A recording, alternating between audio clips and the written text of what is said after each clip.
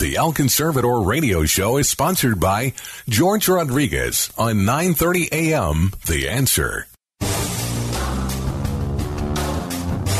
Time for the El Conservador radio show with George Rodriguez. George is a constitutional conservative who loves to expose fake news and liberals. Be a part of the show. Call 210-308-8867. And now, El Conservador, George Rodriguez. Howdy, howdy, howdy, my friends. George Rodriguez, El Conservador. Welcome to our show, my friends, on KLUP 930 AM radio, The Answer. And we've got a great lineup for you today. I don't want to take too much time with the intros. Just to tell you that our first guest is going to be Tom Homan, the former ICE director, as well as we've also got Dan Lyman all the way from Europe talking about how Europe is responding with immigration and the COVID pandemic. We've also got Mr. Todd Bensman from the Center for Immigration Studies, and Todd's going to be talking to us about this demand that all of these lawsuits and the demands to have illegal alien detainees be released because of the fears of the pandemic, of the epidemic in the detention centers. Finally, we've got Mr. Dave Ray with the Federation for American Immigration Reform. And Dave, talking to us all the way from D.C., is going to be chatting with us about the issue of guest workers, particularly in a time of high unemployment in the United States. So without further ado, let's go to our first guest, Mr. Tom Homan, the former ICE director. He's become a very good friend. And Tom, I wanted to ask you about this situation, this announcement from the president regarding the limiting immigration, if not banning in some cases, immigration, as some of the media outlets are claiming. So can you talk to us and explain to us what's going on here? How does it affect us? I think he's put a pause on a certain class of immigration. Those who are coming here seeking permanent resident status, he's put a pause. He's suspending it for now, at least for 60 days, in the middle of this pandemic. And he's done it for two reasons. Number one, we don't need to, continue to spread this virus. And for the left, the left is, of course, calling the president, okay, this decision was xenophobic, it's all racism, it's just standard Trump. Here's the left is saying we shouldn't reopen the economy. It's too early. We still need to, hunker down in place. We need social distancing. Well, you can't demand that at the same time be okay with thousands of people entering this country from foreign lands. You just can't. You can't have it both ways. So this president made a decision for two reasons. Number one, we don't need thousands of more people coming to the country during this sensible time when we're just starting to turn the corner in this pandemic. We don't need added cases. And I'm not saying everybody comes in is has it or is symptomatic. I'm saying why add to the problem? Look, we got a serious pandemic going on. We're turning the corner. Let's just suspend it for 60 days, bring less people in from foreign countries. That's what the president's doing. And he's also, in this class of immigrants coming in, they take a lot of jobs in the United States. And we got 20 million people unemployed, Americans, who don't know if they'll have a job when the economy gets turned back on. Most of the jobs hopefully will come back, but there's some companies, I think we all got to agree, some companies are not going to be able to come back, to be bankrupt. So why not save any work opportunities, employment opportunities, once we turn this corner for Americans? Americans should be first in line. So the president is doing exactly what the United States president should be doing. He's protecting America. He's protecting the health and safety. He's protecting job opportunities for him. That's what we would expect the president to do. And that's how we expect every Democratic congressman and senator to do. So the ones that are out there, Jerry Nadler and your guy over there in Austin, Castro, they want to attack president for this decision. Are you kidding me? Joe Biden's attacking for this decision. Are you kidding me? This is exactly what the president of the United States to do. So I think it's a great decision made by a great president. Yeah, I mean, I don't understand how how congressmen can be against the idea of jobs for Americans and the health of the country. I mean, it's amazing to me. That also plays into this whole idea of how they are demanding. A lot of them are demanding. For example, the Hispanic caucus in the House has been demanding the release of detainees all over the place. All because of the virus. No one wants to ICE detainees. No one wants to give them a death sentence, right? Because violation of criminal law should end a death sentence. But look, ICE is already doing what a lot of other facilities are doing. They're looking at their population. If there's someone there that is at extreme risk because of their age, or let's say they have a weakened immune system or something, they have some sort of documented medical issue, they're not a public safety threat, can they be released? And can they release on ankle bracelets? So they make these decisions even before this pandemic. They make the decision every day. Look, ICE detains about 2% of the illegal aliens that are arrested in this country and are going through the process. They detain very little. As we know, there's over 1 million out here that are on the docket, yet there's 30,000 detained. Do the math. So they make decisions every day on who should be detained, who shouldn't be detained, but no one should dictate that ICE release everybody, because a lot of these people are significant public safety threats. If you look at ICE, who ICE arrested in the interior United States just last year, 89%, that's 9 out of 10, of everybody ICE arrested in the interior United States is a convicted criminal or was pending criminal charges at the time they arrested it from the county jail. Some of these people cannot be released because they're a public safety threat, for God's sake. And also, you got to look at 70% of ICE detainees are in detention because they're congressionally mandated. The law states they're mandatorily detained. They can't be released. So ICE is making, look, they got twice as many medical professionals per detainee as any federal state system out there. Their deaths in custody is the lowest in the country. So they have a great medical program. ICE is doing the best they can at difficult circumstances. They've already released several hundred people they thought was at risk of COVID that weren't public safety threats. ICE is doing their job, and they're doing it well. Let me ask you this about getting back a little bit to the H-2 visas and H-1 visas that might be affected by the president's policy. We had heard a lot, particularly from magazines like Forbes and the Wall Street Journal, that some of the growers might be severely affected, or were going to be severely affected by the lack of agriculture workers, which really smacked of that's the only reason that we want alien labor. But I mean, we're talking about illegal alien labor to a large degree in their industry, are we not? Yeah, well, look, you got to look at the president's executive order that he's signing. There's exceptions to it. The exceptions are people who work in the food industry to make sure we have that steady flow of food, especially during this pandemic. So there's cutouts for them. There's cutouts for medical workers. So he has exemptions to some people. He wants our supply chain to continue. So he made some exemptions to this new EO. But the EO only affects those that are coming in for resident aliens. It doesn't affect, technical workers, temporary workers like H-1B and, H-2B, which I think they should. Because even before this pandemic, H-1B, the high-tech people that work in the IT world, they even before this pandemic, they have displaced thousands of U.S. workers. So now's a perfect opportunity. If I was the president, he mentioned during his press briefing yesterday that he may change the CEO, may expand it sometime down the road based on, what's going on. I think one place he could expand it more than just those seeking permanent residency. I think he should expand it to temporary guest workers, especially like the H-1B program. They're high-paying jobs, high-salary jobs, and Americans ought to get the first shot at these jobs. So I think he should expand the EO. People will go crazy. They'll hate on me even more for saying that. But I think the EO he signed is great. I think it's going to save a lot of jobs, but I think it can even do more if he adds non-immigrants to it. Yeah, it's a first step. Here at the end, tell us about your book, because I know you're published a new book, and tell the folks about it. Well, I looked here a couple weeks ago.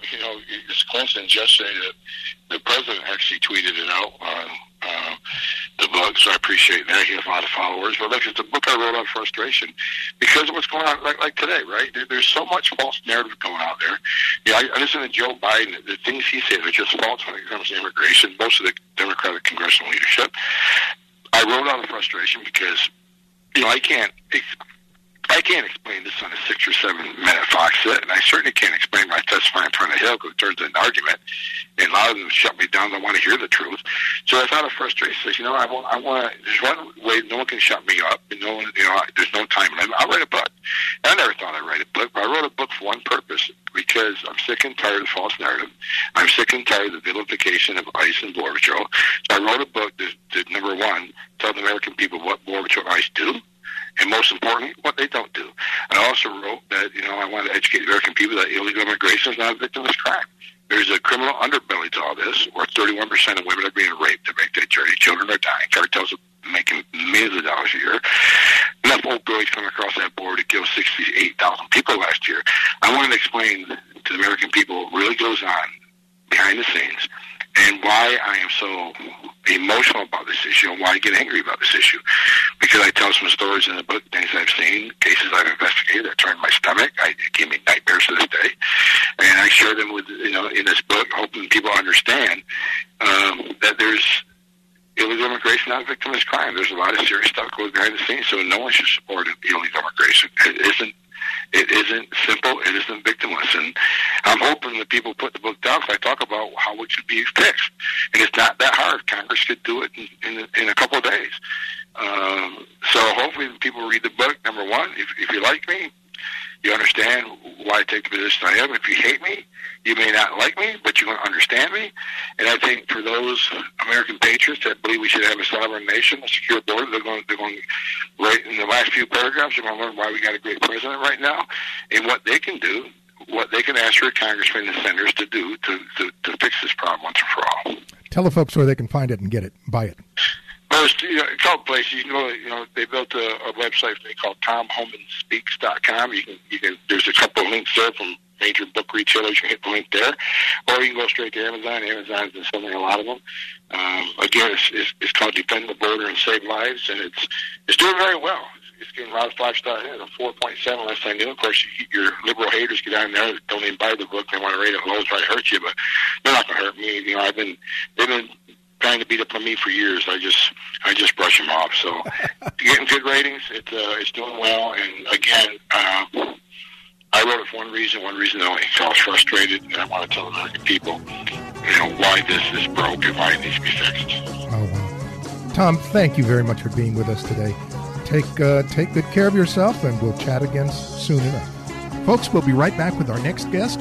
Stay tuned. This is George Rodriguez, El Conservador on KLUP 930 AM Radio, The Answer.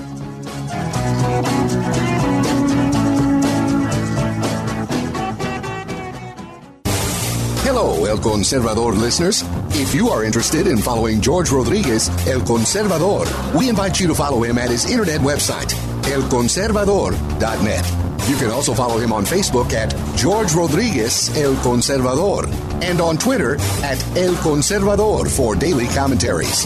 You can also purchase his book, El Conservador, Conservative Opinions, online at Amazon.com. The book contains essays and commentaries about illegal immigration, fake news, and race relations. If you are interested in inviting El Conservador to speak to your group or event, please contact him through Facebook or through the station at 930amtheanswer.com. El Conservador thanks you for your support. Keep the fire of freedom burning.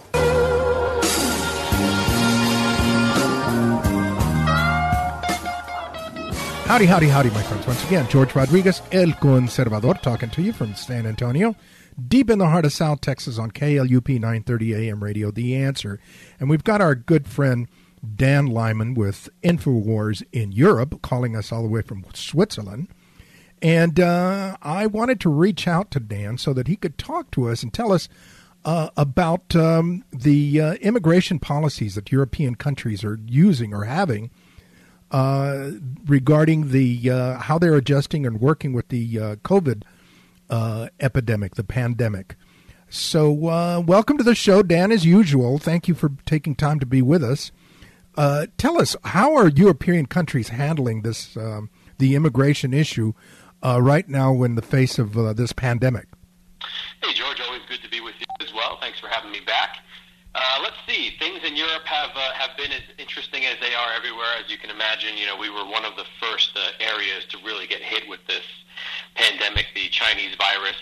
It basically came directly from China into northern Italy in the Milan region, and from there it's been spreading. And as you can also imagine, being here in Switzerland, we're very, very close to Italy, and so we've had quite a large exposure as well in many cases. So it's definitely been the hot zone here. Thankfully, I'm not really in a city, so things are a little bit cooler out here in the countryside, up in the mountains. We're not quite as hammered as they are, and for instance, in the Ticino canton of Switzerland, they've had a much bigger issue there. But so in regards to your original question about immigration, a lot of the flights, of course, now are a lot of flights have just not coming and going between Europe and other parts of the world, although the last that I checked, there are still flights arriving from China at Paris Charles de Gaulle Airport, which is just shocking to me, and other airports in Europe are still receiving flights from China. But in general, things have definitely slowed down. Tourism is, of course, way down. In terms of workers coming into Europe from abroad, that's way down at the moment right now. But in terms of the migration issue, illegal migration specifically, that is still going on. And the redistribution of migrants, so-called refugees, specifically from the islands in Greece, has started recently. Right at the beginning of the coronavirus crisis, as it started here in Europe, right at that same time, Turkey actually, I think we might have spoken about this last time, but Turkey basically unleashed a wave of migrants from Turkey, and they were basically pushing them into Greece and aiding them. There's a lot of evidence that the Turkish police and the border security there were actually helping them basically attack the Greek border patrols. And that went on for days, even weeks. It was very, very hotly contested at the border of Greece and Turkey, and a little bit on the border of Bulgaria as well. And so it was really shocking to be kind of watching these two different crises unfold in Europe at the same time. And I would imagine that Erdogan and the Turkish government saw that as an opportunity to hit with a double whammy on Europe. Thankfully, they were not very successful. Not too many migrants made it into Greece at that time, and the Greek authorities, along with help from some other agencies around Europe, they were able to actually battle them back. And now the latest on that front is that they may be preparing for a sea invasion from onto the Greek islands, which are already just totally overwhelmed with migrants there. So that's the latest in the last couple of days. It looks like Turkey might be amassing migrants at the coast there. Let me ask you this real quick.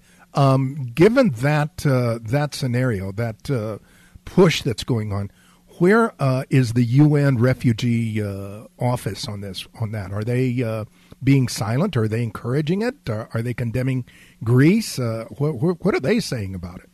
There was some pressure on Greece in the initial push on the land border about a month ago or so, but it was so blatant and there was so much footage coming out that really it looked like a violent invasion, which is exactly what it was. And it was so blatant at the time that even some of these globalists, even the European Union officials, even Merkel and Macron, they all had to basically say this is unacceptable behavior, and which was rare. And I was very suspicious of that because typically they wouldn't come out against that. They would demand, of course, that the borders be open. But it was just so glaringly awful. The optics were so bad that they actually didn't put a lot of pressure on Greece, and they even sent some money their way, although they didn't really send too much help in the way of actual manpower on the ground to help propel that. And there actually is evidence that Frontex, which is basically the EU's border security forces, which it's dubious as to what their role really is. Some of them were sent there down to the border there, especially on the water in boats, and there was evidence that some of them were actually defying the Greek government and helping migrants to actually reach Greek islands. So there was a bit of a covert operation, in my opinion, to facilitate their crossing. And I would imagine if they do attempt to execute a mass wave coming across the sea, there will be some subversive action on the part of the EU and the UNHCR, because they're always attempting to facilitate the crossing of migrants from the third world into Europe. Wow, that's that is really, really outrageous, as well as just very disturbing that the United Nations and the EU would put up with such behavior and well, basically an invasion. Absolutely, definitely. I'm not sure what the UN's role was originally in the original wave last month, but I do know that the EU did get involved, and Frontex, and as well as I believe it was the Danish border force. They sent a ship down to the Mediterranean, supposedly to help the Greeks, help them to battle back some of the boat landings, and they openly and proudly defied the Greek orders to repel any boats coming for the Greek islands, and they actually brought a whole shipload of migrants to the Greek island and said it was essentially their humanitarian duty, and they didn't really care what the Greeks had to say about it. It's pretty wild the way that things go, and Greece already has such a hard enough time almost single-handedly holding back just wave upon wave of migrants, and thousands upon thousands of them are still successful. Wow. What about the other, besides this hotspot in on the Greek-Turkish border? What about the other communities or nations, rather? How are they? I mean, I guess like Italy. But you're telling me that Chinese flights are still coming in? Oh my gosh! As of the last time that I checked, about a week ago, I was checking some of the flight radar, and there were still flights coming in from, I believe it was Shanghai to Charles de Gaulle. So I found that to be shocking. I mean, you would think that they would have put an end to that, at least temporarily. But as of last I saw, that was still going on, yes. I have seen that there have been some migrants landing on the islands of Italy, which has been going on for years now. That's still happening.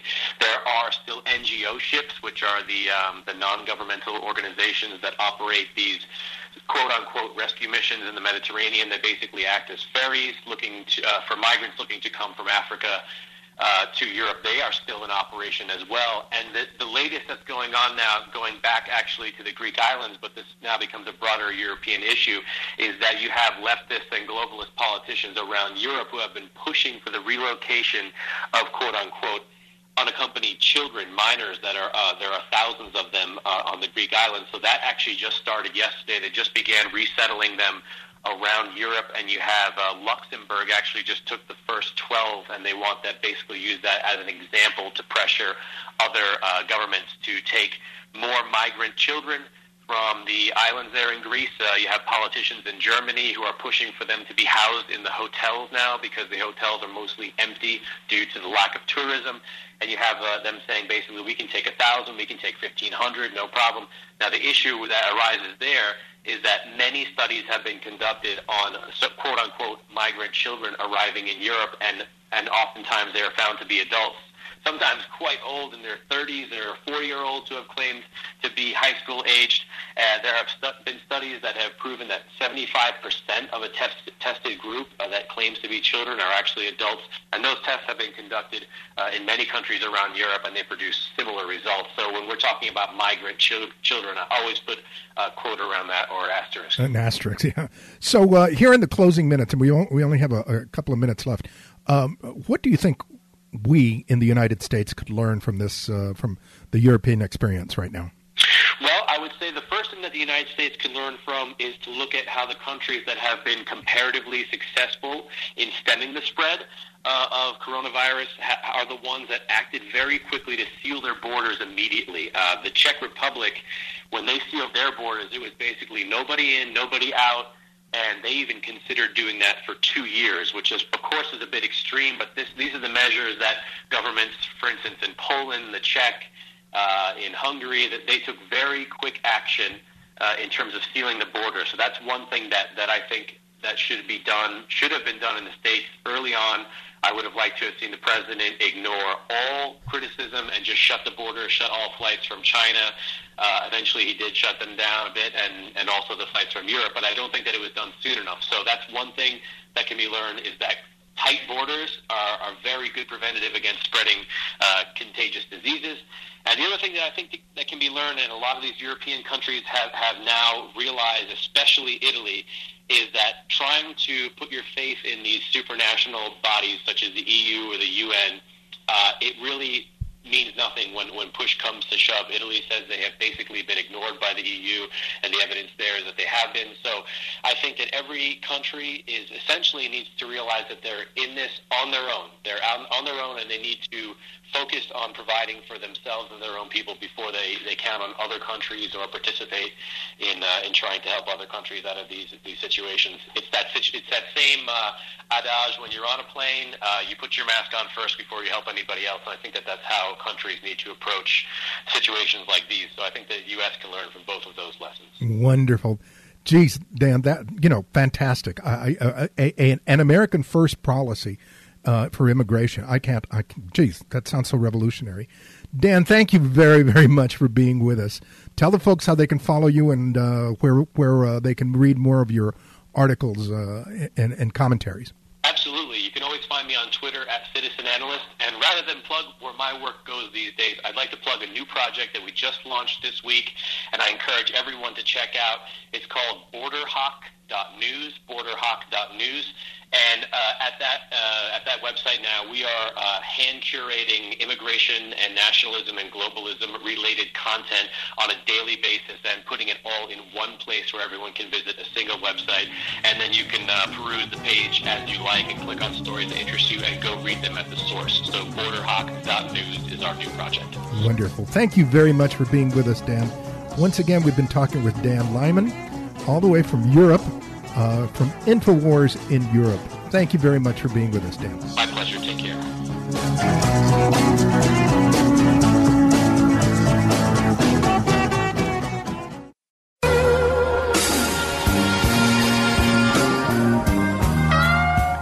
Howdy, howdy, howdy, my friends. George Rodriguez, El Conservador, talking to you on KLUP 930 AM radio, The Answer.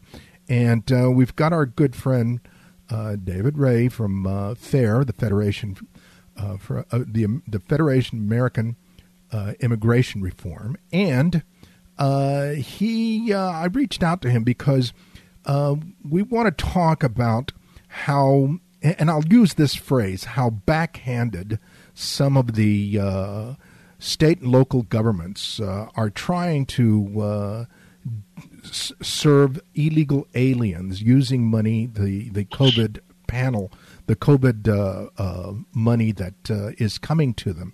Here in San Antonio, for example, we've got the city government, of course, asking for money, but they've got a program, a city program that serves the legal fees of illegal aliens, and some of that money undoubtedly is going to get funneled into that. So welcome to the show, Dave. What can you tell us about this this situation with the relief that's coming from the federal government for the COVID-19 relief, and how it's being used for illegal aliens? Hey, George. Great to be with you again, my friend. And I'm sure everyone at this point is well aware of how states have been crying poor mouth to the federal government, and for good reason, because this coronavirus has kind of cut us all off at the kneecaps in terms of hitting us with all these costs while our local economies have collapsed.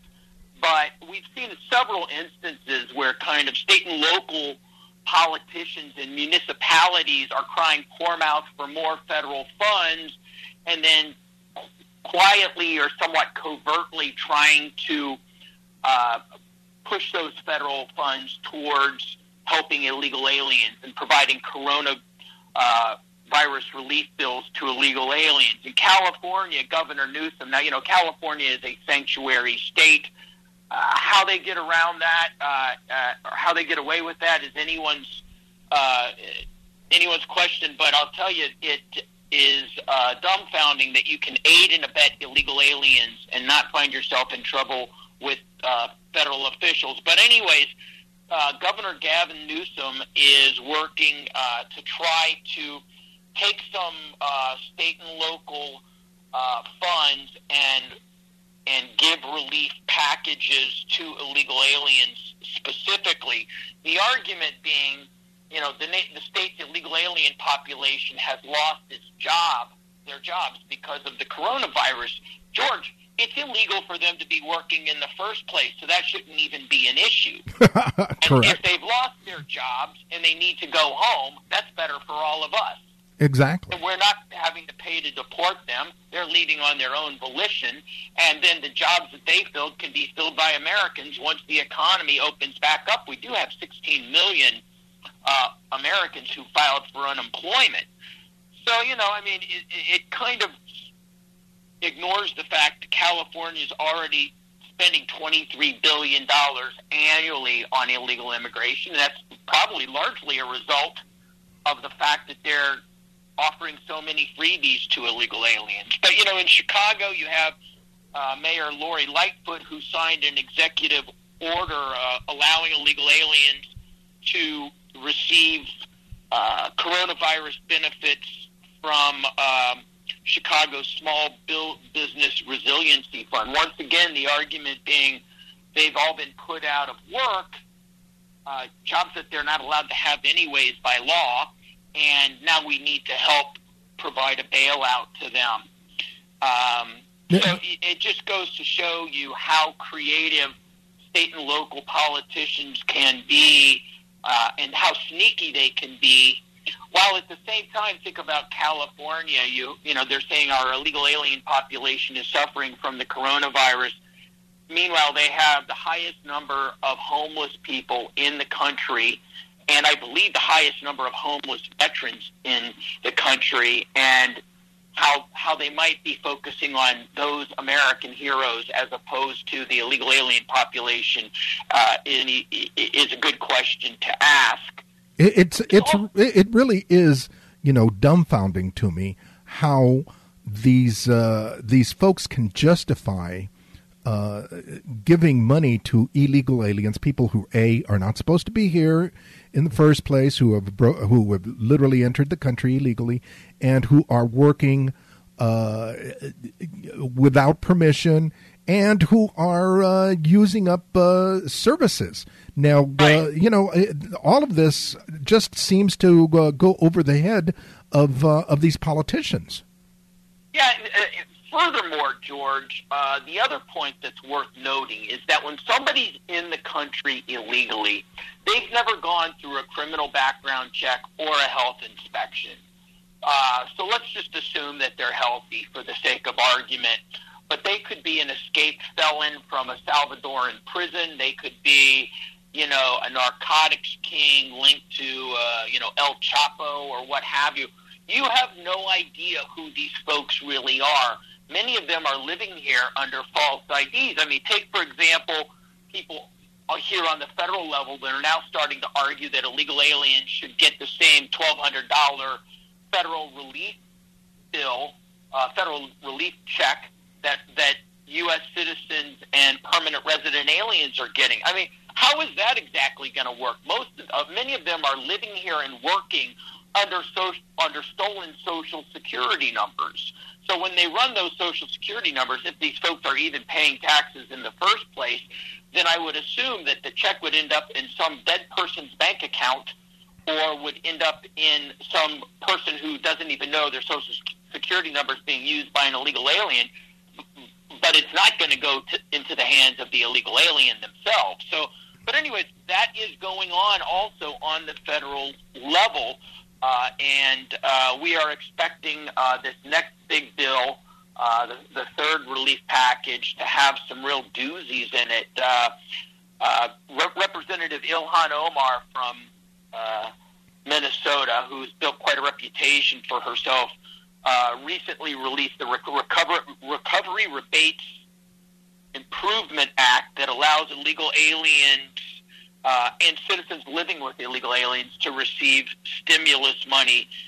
She refers to illegal immigrants as American taxpayers, therefore, completely ignoring the fact that they're illegally in the United States. The fact that they're A, here illegally, and B, not Americans. Citizenship in this country does mean something. It should. You don't step across the border and become a citizen in anybody's country. And why she would assume simply that when somebody lands here as a tourist, does she consider them, a new American? I certainly don't. Then Representative Lou Correa from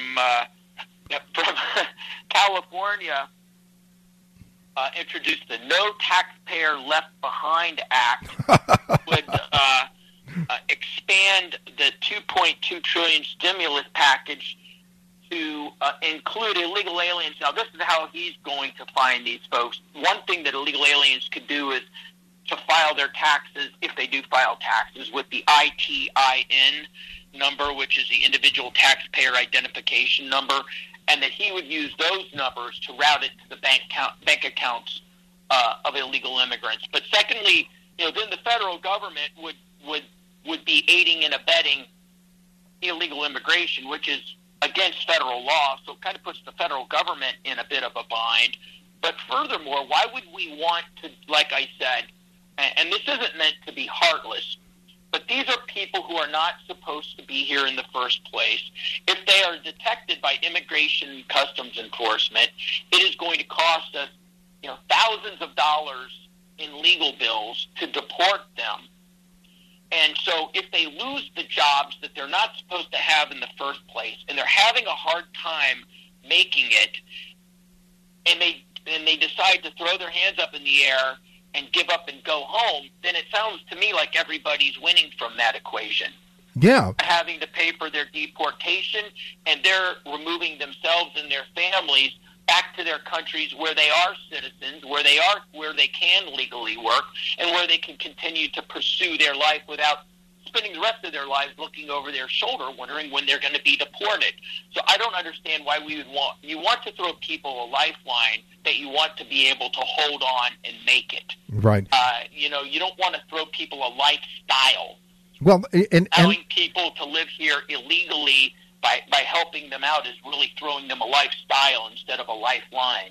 And ultimately, aren't we excusing and rewarding illegal immigration and thereby encouraging more illegal immigration? Yeah, I mean, it really builds on the argument for amnesty. Yes. They've been here so long, living under in the shadows. They've gone through the coronavirus with all of us and suffered this, and it's time to just turn and make all of them citizens. Of course, then that completely undermines border enforcement. Correct.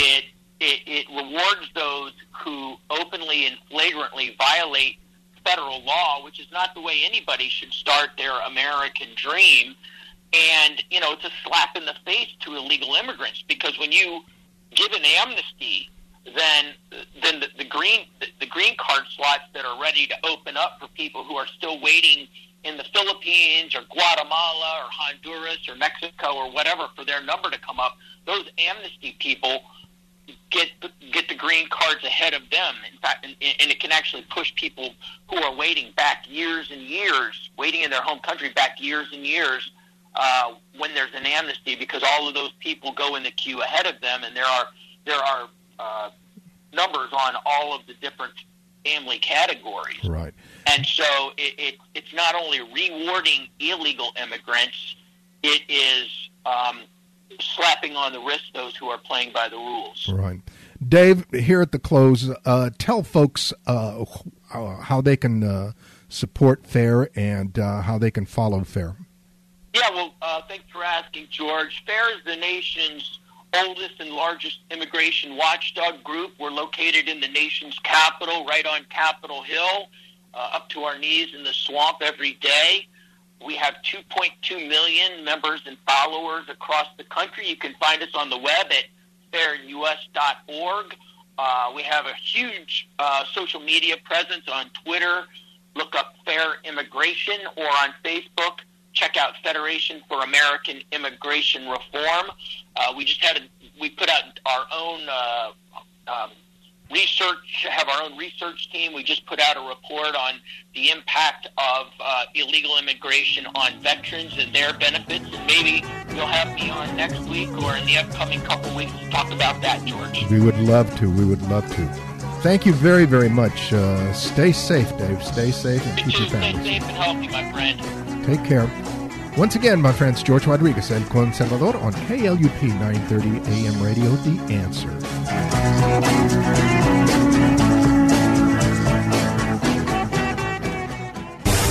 Hello, El Conservador listeners. If you are interested in following George Rodriguez, El Conservador, we invite you to follow him at his internet website, elconservador.net.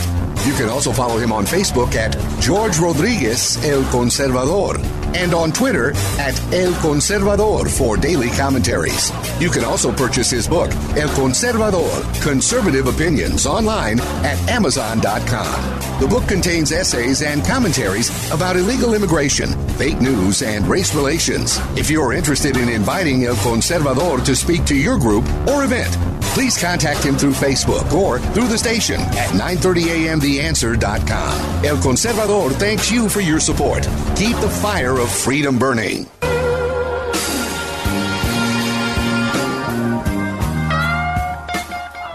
Once again, my friends, George Rodriguez, El Conservador, talking to you on KLUP 930 AM radio, The Answer. And we've got our friend, one of our regular guests, Mr. Todd Bensman from the Center for Immigration Studies. And I reached out to him because he wrote a piece recently about the issue of the demands, and strong word, demands, but the demanding by a lot of organizations that the illegal aliens that are in detention be freed from the detention centers, obviously, that they be freed because of the COVID epidemic, the pandemic. And in fact, and we're trying to do some research real quick, but there have been some. There has been at least one court in California, of course, that has said that they need to be released, and we're trying to track that down. Let me see if I can find it before our interview is done. But I wanted to reach out to Todd. Todd, welcome to the show as usual. Tell us what you've written. Tell us what you think about this whole situation of, we're cooped up, and illegal aliens that came into the country illegally, as I can use that word again, the demand is for them to be released for their public safety. I mean, for crying out loud. What do you think? Okay, well, first of all, the migrant advocacy industry has mounted a very robust campaign against ICE and the Trump administration, demanding, legal and politically, demanding that the administration release everybody who's in a detention facility. Notably, what they're demanding is that these releases all be northward into the United States. They should all be allowed to go into the United States because the detention centers are lethal. They're so dangerous that they're death traps, is the way they kind of lay it out, and that there's this emergency, urgent necessity that people be released into the United States. Probably about 30,000 in custody right now. But what I found is that is never mentioned or also thrown out there while the Trump administration has been resisting this is that every single migrant in a ICE detention facility has it within their own power to remove themselves backwards the way they came. So if you fear that you're going to die in one of these lethally infected detention centers, and you don't want to wait for the litigation and all the trouble, and politically, requiring the Trump administration to let you out, you can ask for what's called a stipulated order of removal, and within a couple of days, the judge signs it, and you're out. The reason that nobody is ever requesting that or even talking about that option is because there is no emergency. They're using this as a means to get people into the United States, not out of a dangerous situation. So they're kind of exploiting the moment of crisis, if you will. But all it really takes is an order of stipulation, a stipulated order of removal. They drop their asylum claim. They can pick it up another day, and they're out. Yeah, I mean, in essence, in essence, it would become another catch and release type situation like we had in the past, where illegal aliens were caught. They would demand some type of asylum, And then they were released with an understanding that they would reappear at a later time at a court date, and they never did. So here we're going to have another type of catch and release type situation? That's exactly right. And, a lot of the campaign is focused on San Antonio. The Raíces, Texas, and some of the other advocacy groups are really concentrating their letter writing and petition drive and their automobile protest in the San Antonio area, because those detention centers that are controlled out of that region are the most populated. So they want these releases to be mostly into Texas, of course, but they don't need to be released forward. They can be reversed. They can be released the way they came. If they're truly worried about it, and they can be released within a couple of days, and they get free airfare back home. Yeah, I'm looking at the list right now. San Francisco's public defender and the ACLU, for example, are suing ICE, demanding that hundreds of detainees be released. Then you've got another demand, another lawsuit at Otay Mesa in California, claiming again that that it is a death trap, and that the prisoners the detainees are being mistreated. Then there's another one coming out of San Diego regarding an immigrant and a detainee hunger strike. So these situations are quite numerous at this point, because I know there was another situation in New Jersey, and right here south of San Antonio at the Dilley detention center, the family detention center. There was also there has been several protests and lawsuits, and of course the news media down there. It really seems to be very, very well organized and very well coordinated. Stipulated order of removal. It's a form. It takes them a day or two to get, and they're out. They just have to go the other way. So when the house is on fire, as I wrote, if you're inside a house that's actually burning down and you're all panicked and it's an inhabitant inside, you don't take the time to choose the best exit and then stick with that exit waiting for it to open. You go with whatever gets you out of the flames fastest. And this whole thing strikes me as disingenuous and exploitative because there is this very fast way to get out of the burning house. Within a couple of days, you just have to go home. You just don't get to get into the United States. And as we know, the ultimate objective is to get into the United States and just simply disappear forever. And you'll never be seen or deported. That's right. That's the bottom line. So that's what that's all about.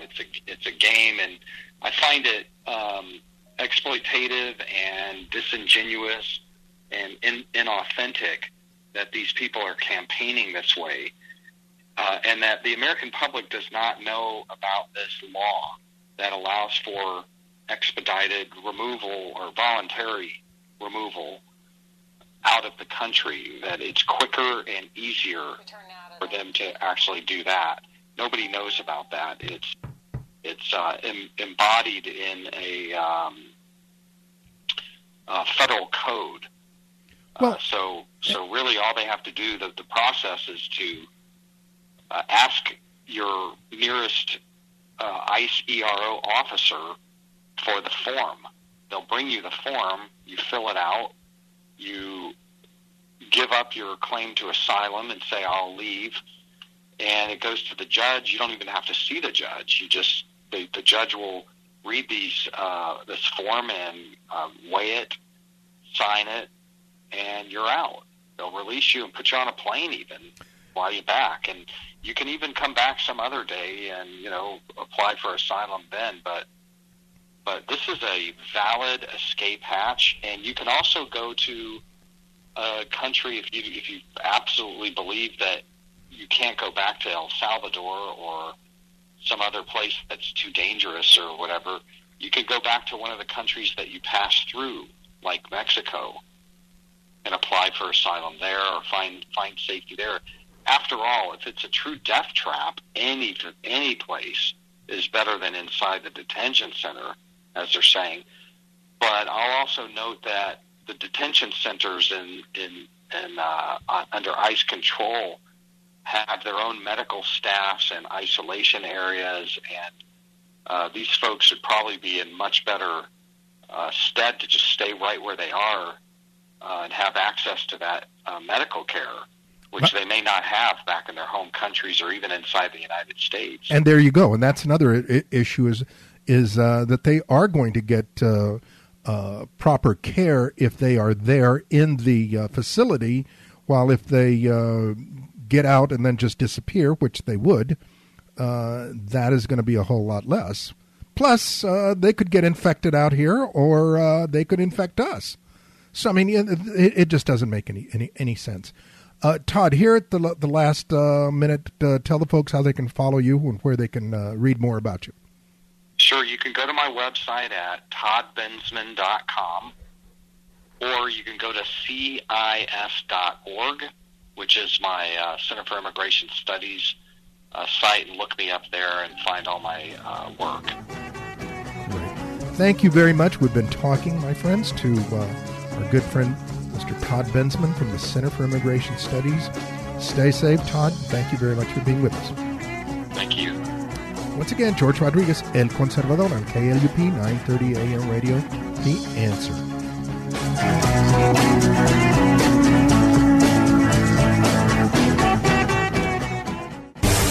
Hello, El Conservador listeners. If you are interested in following George Rodriguez, El Conservador, we invite you to follow him at his internet website, elconservador.net. You can also follow him on Facebook at George Rodriguez El Conservador and on Twitter at El Conservador for daily commentaries. You can also purchase his book, El Conservador, Conservative Opinions, online at Amazon.com. The book contains essays and commentaries about illegal immigration, fake news, and race relations. If you're interested in inviting El Conservador to speak to your group or event, please contact him through Facebook or through the station at 930amtheanswer.com. El Conservador thanks you for your support. Keep the fire of freedom burning.